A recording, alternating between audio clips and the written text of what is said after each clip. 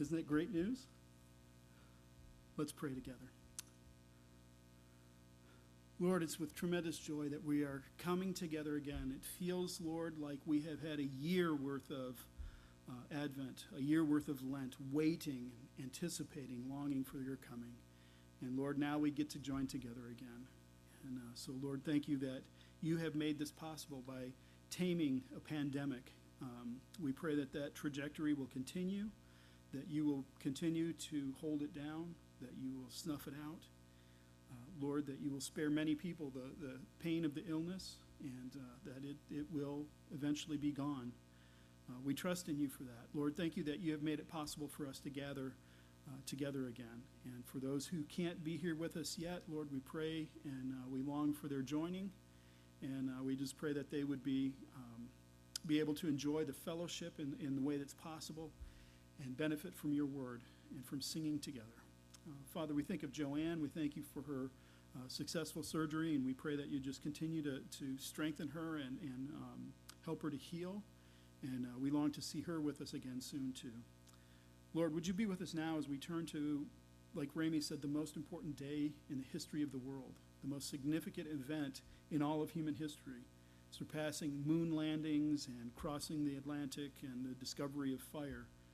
Lord, these things pale in comparison to what we're about to look at. So, Holy Spirit, come and be with us. Help us to see and to understand. We ask this in Christ's name. Amen. On Jesus' painful walk toward the place of the skull, his journey to Golgotha, the hill where he would be crucified, his mind was always on one thing, and it wasn't what you would expect. He had just been scourged. He had very little skin left on his back. He'd been crowned with a crown of thorns and beaten on the head, so his scalp is ripped up. And as he carries this painful cross on his bruised back, as he's walking to Golgotha, he comes upon some women who are weeping for him, who are crying over the terrible treatment that he's received. And his response to them is, "Daughters of Jerusalem, don't weep for me. Weep for yourself and for your children." As he explains then to them the destruction that was about to come on Jerusalem when the Romans would level the city. As he's laid down on the crossbeam and the Roman soldiers doing their duty like it was no other day for them, as they drive the nails into his hands and his feet, Jesus cries out, "Father, forgive them, for they don't know what they're doing." As he's on the cross and suffering the death that's lingering over him, he looks to his mother and says, "Woman, here is your son." And to John, "Here is your mother." When the thief that was hanging next to him said, "Jesus, remember me when you come into your kingdom," he says to him, "I tell you the truth, today you will be with me in paradise." His suffering journey to the cross, his suffering journey to death, his focus was not on himself. He didn't decry his injustice, the injustice of the trials, the fake trials that he faced. He didn't complain about the physical nature of his suffering. Instead, he looked and spoke constantly to others about their needs. Until about 3 o'clock in the afternoon, when the second darkness of the day came, the sun was eclipsed, there was no light. And at that moment, Jesus cried out, my God, why have you forsaken me?" Something changed. He went from looking outward to others to this moment where he starts talking to God about himself, his own suffering. His physical suffering didn't compare to what he just endured. And so what he does in that moment is he quotes Psalm 22. And so this morning we're going to take a look at Psalm 22, and we're going to see in it, first of all, David's suffering. Then in verse 21, the second half of 21, there's a transition, a startling transition. And then the second half of the psalm is the result of God's deliverance. So let's take a look at this and understand what it is. Why would Jesus quote this psalm? Why would this be the psalm that he would quote? As a matter of fact, commentators call Psalm 22 the Psalm of the Cross because it is so rich in the crucifixion of Christ. So when we look at David's suffering, we see 3 movements in this section. David and God is the first section. David in public opinion is the second section, and then David and violent people. And within those three sections, and that part about his suffering, there's this repeated structure to the way he does it. There's a cry. There's a crying out of David on his behalf of what is wrong, and then he responds to himself with assurance. So let's take a look at this. First one, verses 1 through 5. It begins, my God, why have you forsaken me? Why are you so far from saving me? From the words of my groaning.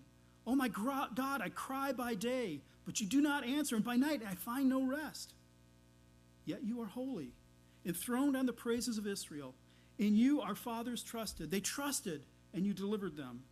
To you they cried and were rescued. In you they trusted and were not put to shame. So he begins by stating his problem. The problem is, Lord, I am in tremendous pain. I'm in tremendous suffering. There are huge problems, and I call out to you. I scream to you. And Lord, you're not hearing me. You're not answering. Where are you? Why are you not answering me? And that is a very human, a very real experience. Have you ever had those times when you think your prayers just are going nowhere? You can't believe that God is not answering in this time. You need him the most. When I was in seminary, I was working a full-time job and doing seminary full-time and getting very little sleep. And I would get in the car and drive on the freeway heading to work, and I'd be praying, and it felt like my prayers were just bouncing off the ceiling of my car and coming right back down. And it was, God, where are you in this? Why aren't you answering me?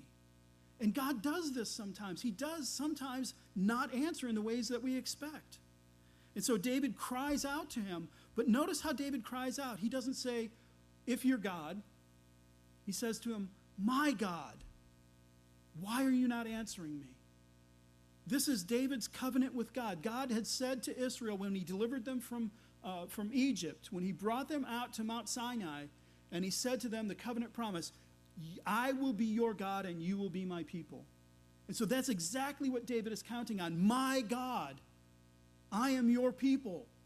Why aren't you answering? Why are you so far from hearing me? Why are you not doing anything about this? And that's his cry. That's the heart-breaking cry of David. And then he assures himself, yet you are holy. He reminds himself of some rich, deep, important theology. God is holy. He is not like anyone else.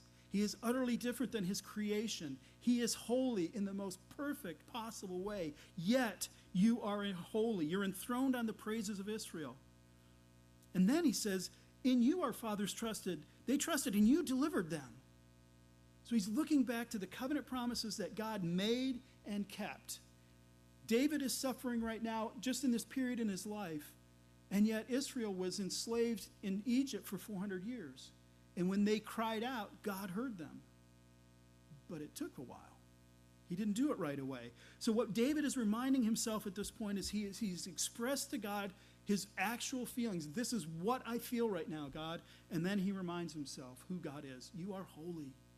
You have delivered. You have saved in the past. I'm counting on that. That's what's going to hold me together. That's what's going to keep me from falling apart is, Lord, even though right now you're not answering, I know that you will. You have a track record of it. You have a proven history of it. The next refrain is David in public opinion. He cries out, I am a worm and not a man, scorned by mankind and despised by the people. All who see me mock me. They make mouths at me and they wag their heads. He trusts in the Lord. Let him deliver him. Let him rescue him, for he delights in him. Yet you are he who took me from my mother's womb. You made me trust at my mother's breasts. On you I was cast from birth, and from my mother's womb you have been my God. Be not far from me, for trouble is near, and there is none to help. So he's surrounded. First of all, he's got this conflict internally because he feels God's distant from him. God's not answering him. And now he looks around him, and what is the public opinion? He's a worm. He's not even a man. The people who are surrounding him and hate him are going, you're not even worthy of it. Think of a worm in ancient Israel. Worms ate dead bodies. They were unclean. They were nasty. They weren't anything to be recognized as worthy of anything. They were disgusting creatures, and that's how the people around him are seeing him. I am a worm and not a man. I'm scorned by mankind. It's the general term for humanity. Adam in Hebrew means all of humanity. I am scorned by all of humanity and despised by the people. The people is probably speaking about Israel. So humanity in general is mocking me, and Israel in particular is making fun of me. And what they're making fun of him for is because he trusts in God. He trusts in God. God's not answering him, so, he must not be trusting in him enough. And so they mock him for that. That's his cry. That's his broken heart. That's the forces outside of him that are coming in, hearing these things over and over again. Being told that you're not worthy eventually begins to sink in. Even if you don't believe it, it begins to sink in. It begins to affect you. It can change how you feel about yourself.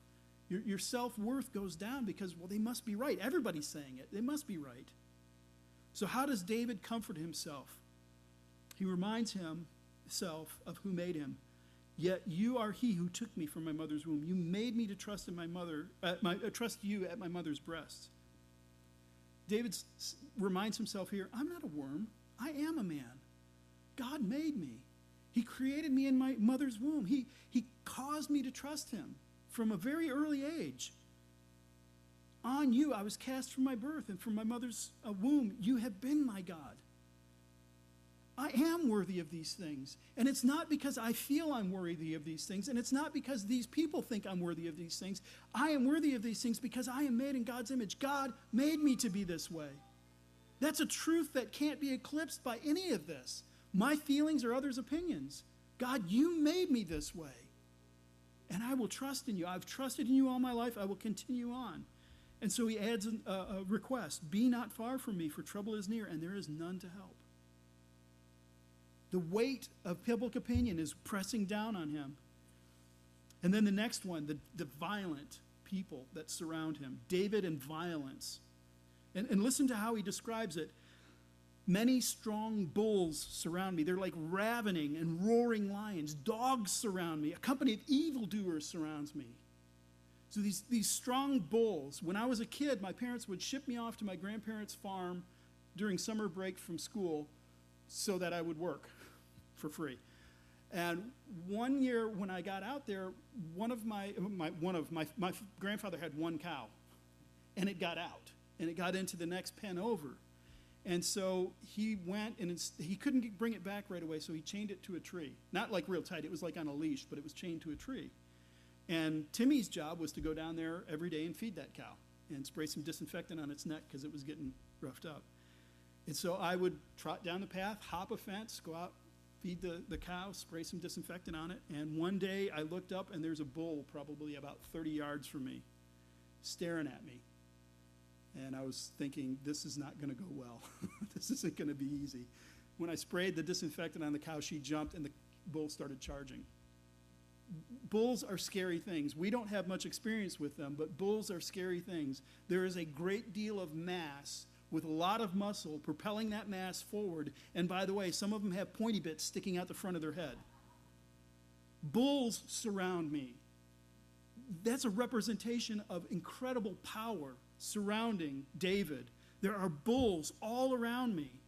And these bulls are so violent, so aggravated, they're like a roaring and a raving lion.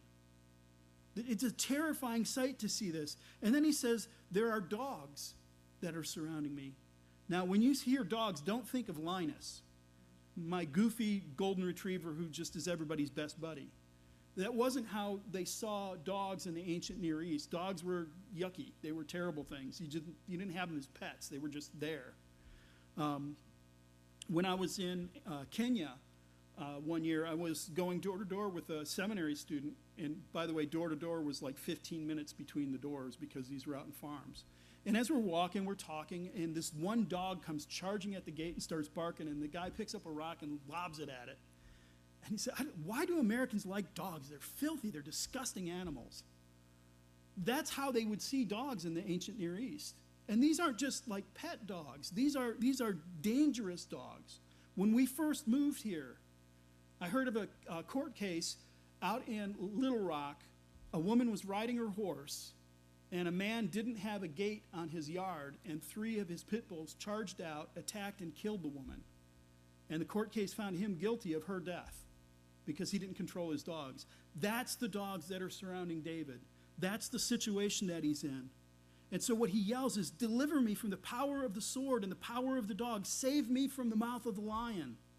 That's where he's at. That's what he's looking at. He's not just facing this inward turmoil because he feels God is distant. He's not facing just this social pressure because people are telling him he's a worm and not a man and he's not worthy. He's facing physical violence. There are people who are trying to kill him. Dangerous people. People who can do this. So the thing is, this pressure that he's feeling is not just the threat of physical violence. This is a public execution that he's going through. In those days, when you deposed a king, you didn't arrest him, put him in jail, and put him on trial. You killed him and sat on his throne. That's how you deposed a king. So when Saddam Hussein was overthrown, they arrested him, they put him in jail, and they executed him. That's not how this worked. You killed the king and you sat down on the throne. So listen to this. Listen to some of these things that David is experiencing as he's surrounded by these violent people. All of my bones are out of joint. All of my bones are out of joint. You lay me in the dust of death. He's dead. He's been executed. They have pierced my hands and my feet. I can count all of my bones. They divide my garments, and for my clothing they cast lots. Why would they divide his clothes? Because he doesn't need them anymore. He's been executed. The way the executioners get paid is whatever the body has on it, take it. And so they're taking the clothes. So the picture here is, this is how far it's gone. This is how bad the oppression is. Lord, I have been executed. But this all raises a problem, and I'm sure you've been thinking this all along. How is this David? The psalm title is A Psalm of David.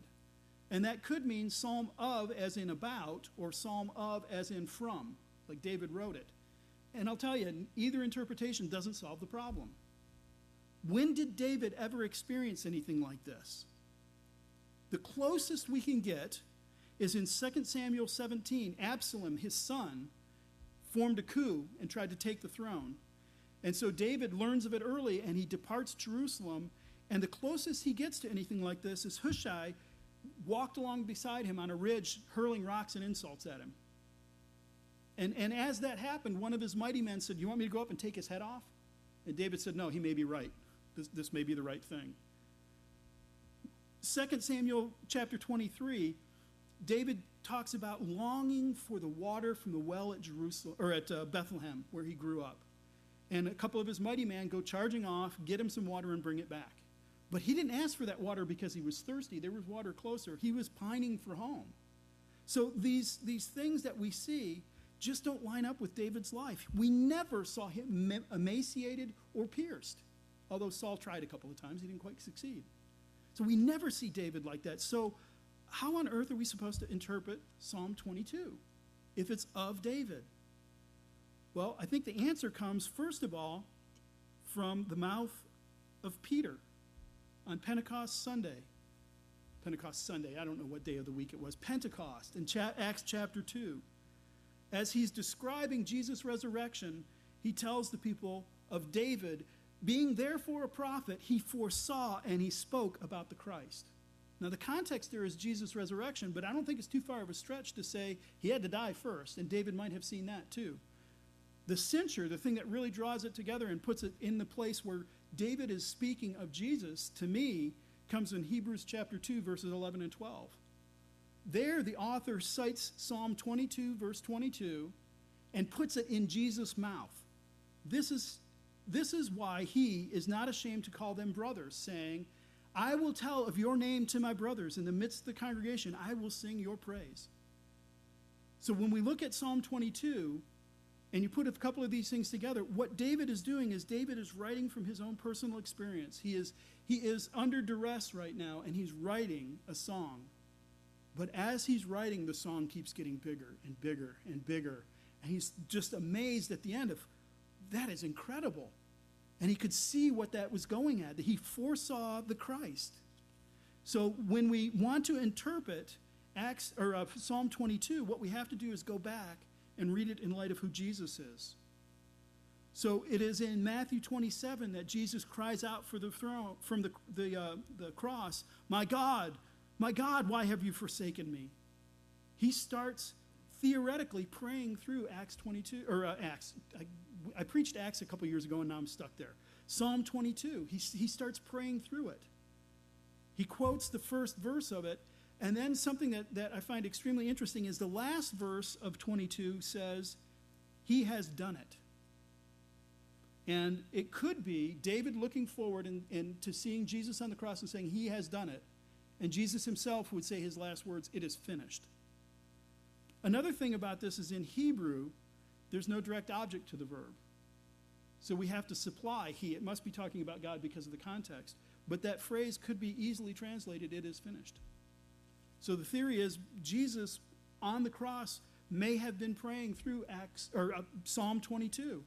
He may have been praying through that whole thing. So he would express to God his frustration. Why am I alone? Why have you forsaken me? Why am I cut off? And then remind himself, but you delivered the fathers, and you'll deliver me. He would be hanging on the cross and hearing people around him scorn him and laugh at him as he says, "Eloi, Eloi, lama sabachthani." And they misunderstand it and think, oh, he's calling for Elijah. He's not calling for Elijah. And then they say, well, if he's calling for Elijah, let's see if Elijah shows up and brings him down. They're mocking him. And so that public opinion is he's a worm, he's not a man. And yet he would remind himself, but Lord, I have trusted you from my mother's breast. I have been cast on you from my mother's womb. I have always been your person, and you have always been my God. And so when the violence comes against him, he would cry out, Lord, this is terrible. This is a horrible thing. But we have to get to the second part. We have to get to the deliverance. And to get there, we have to go through the second part of 21b. So verse 21, what he says is, save me from the mouth of the lion. So he said those bulls of Bashan, they were like a roaring lion. Save me from them. And the very next thing he says is, you have rescued me from the horns of the wild oxen. You have rescued me. Not, please rescue me, but he puts it in the past tense. You have done this. This is something that you have accomplished. So when we put these words in Jesus' mouth, he is hanging on the cross, publicly executed. And the thing that he's praying through, one of the things that he says is, you have rescued me. It's done. And so why would Jesus then yell out when that second night of the day shone at 3 o'clock in the afternoon? Why would he yell out, my God, why have you forsaken me? Because God did forsake him in the most incredible way. What Paul tells us in 2 Corinthians 5 is, he who knew no sin was made sin for us. He who knew no sin, Jesus had no sin of his own, was made sin for us. He stood in our place as sin. In Galatians, Paul says, Christ redeemed us from the curse of the law by becoming a curse for us. For it is written, cursed is everyone who hangs on the tree. And so as Jesus takes on himself our sin and our curse on that tree, we have to remember that God looks away, because in Habakkuk he says, you are of purer eyes than to see evil, and you cannot look at wrong. Now the tremendous mystery here is, how could one person of the eternal Trinity turn away from the other one? How could God forsake God? I have no idea. I wouldn't even hazard a guess. I don't understand how the Trinity functions on a real high level anyway. But I believe that what our scriptures are telling us is God forsook God. God the Father looked away from his only begotten Son. And the Son cried out, why have you forsaken me? But he didn't cry out, why have you forsaken me, out of doubt or shame or an expectation of loss. Because he got to 21b, you have rescued me. God turned from him, but he didn't leave him there. He rescued him. He lifted him from the grave to life imperishable. And so now that we're done with Good Friday, let's get to Easter Sunday. What became of Jesus' resurrection? After he defeated those things, after he made it through all of that, this takes us back to that walk to Golgotha. When Jesus was going to the cross, when he was heading to the cross, he was concerned about other people. He was talking to other people about their need. And now we come to the second part, the results of the resurrection. And what he does is he once again turns to people, not to himself. He doesn't say, see, I was a good guy after all. Instead, he says, I will tell of your name to my brothers. I will tell of your name to my brothers. And where do we see that happen? John chapter 20, verse 17. When Mary comes and meets Jesus as he walks out of the grave, Jesus said to her, don't cling to me, for I have not yet ascended to the Father, but go to my brothers and say to them, I am ascending to my Father and your Father, my God and your God. Go to my brothers, because I will tell of my brothers of your great name. And when they see me resurrected, then they'll know your name is great. They will see the victory that you have brought. And so in verse 23, you who fear the Lord, praise him. All you offspring of Jacob, glorify him and stand in awe of him, all you offspring of Israel. For he has not despised or abhorred the affliction of the afflicted. He has not hidden his face from him, but he has heard when he cried to him. So he looks to the deliverance that he's experienced, and he says it was a deliverance no one expected. I didn't expect it that way. I wouldn't expect to be delivered like that. Through death? That didn't make any sense. We needed deliverance in other ways, but since we are afflicted, since we are the weak and the marginal, we look to Jesus' resurrection, and he says, I beat all the foes. I beat the enemies you couldn't touch. I beat the enemies you weren't even aware you had. And so the result of that is he carries the word forward. Verse 27, all the ends of the earth shall remember and turn to the Lord, and all the families of the nations shall worship before you. For kingship belongs to the Lord. He rules over the nation. So Jesus' resurrection is in the face of those who mocked him. Remember, he said, all of mankind mocks me. The nations now will worship God, and the people despise me. Israel will worship God. It will come to all the nations. The kingship belongs to the Lord, and he rules the nations. All the kingdoms of the earth shall become the kingdoms of our God and of his Christ, and he shall reign forever. That's exactly what he's promising here. He's looking to the deliverance that he's experienced and saying, this is more than I could have expected. This is more than David could imagine what it would look like. And Jesus is saying, this is going out to everybody. This isn't just me being vindicated and saying, see, I'm okay anyway. It's going out to the nations. It's flowing out. Jesus' resurrection would bring those foes and those who despised him and mocked him to the throne of God in worship. What an amazing resurrection. Verse 29, all the prosperous of the earth eat and worship before him shall bow down all who go down to the dust, even the one who cannot keep himself alive. The dead will worship. The dead will be brought back. The resurrection of Jesus is a precursor. It's a taste. The rich and the poor, the strong and the weak, the mighty and the lame, the alive and the dead will be brought to the throne to worship. That's the power of that resurrection. And so in the end, he says, posterity shall serve him. It shall be told of the Lord to the coming generation. They shall come and proclaim his righteousness to a people yet unborn, that he has done it. The result of Jesus' vindication is that it won't die in one generation. The result of this triumph over those foes is it will be told to a generation and told to a generation and told to a generation. The gates of hell will not stand against this. This is Jesus' cry on the cross. This is what's going through Jesus' mind on the cross. That's how he fought despair. That's how he fought against the pain of being lost, as he trusted in the Lord. He counted on him. And he remembered his word and repeated it to himself. So here's a verse for you to repeat to yourself, an Easter verse to remember. For God so loved the world that he gave his only begotten Son, that whoever believes in him should not perish, but have eternal life. He gave his Son. He turned his back to him. My God, why have you forsaken me? He gave his Son, his only begotten Son, that whoever believes in him shall not perish, but have eternal life. Why? Because the Son has eternal life, because the Son has come back, because that's who he is. That's the message of Easter in the Psalm of the Cross. Let's pray.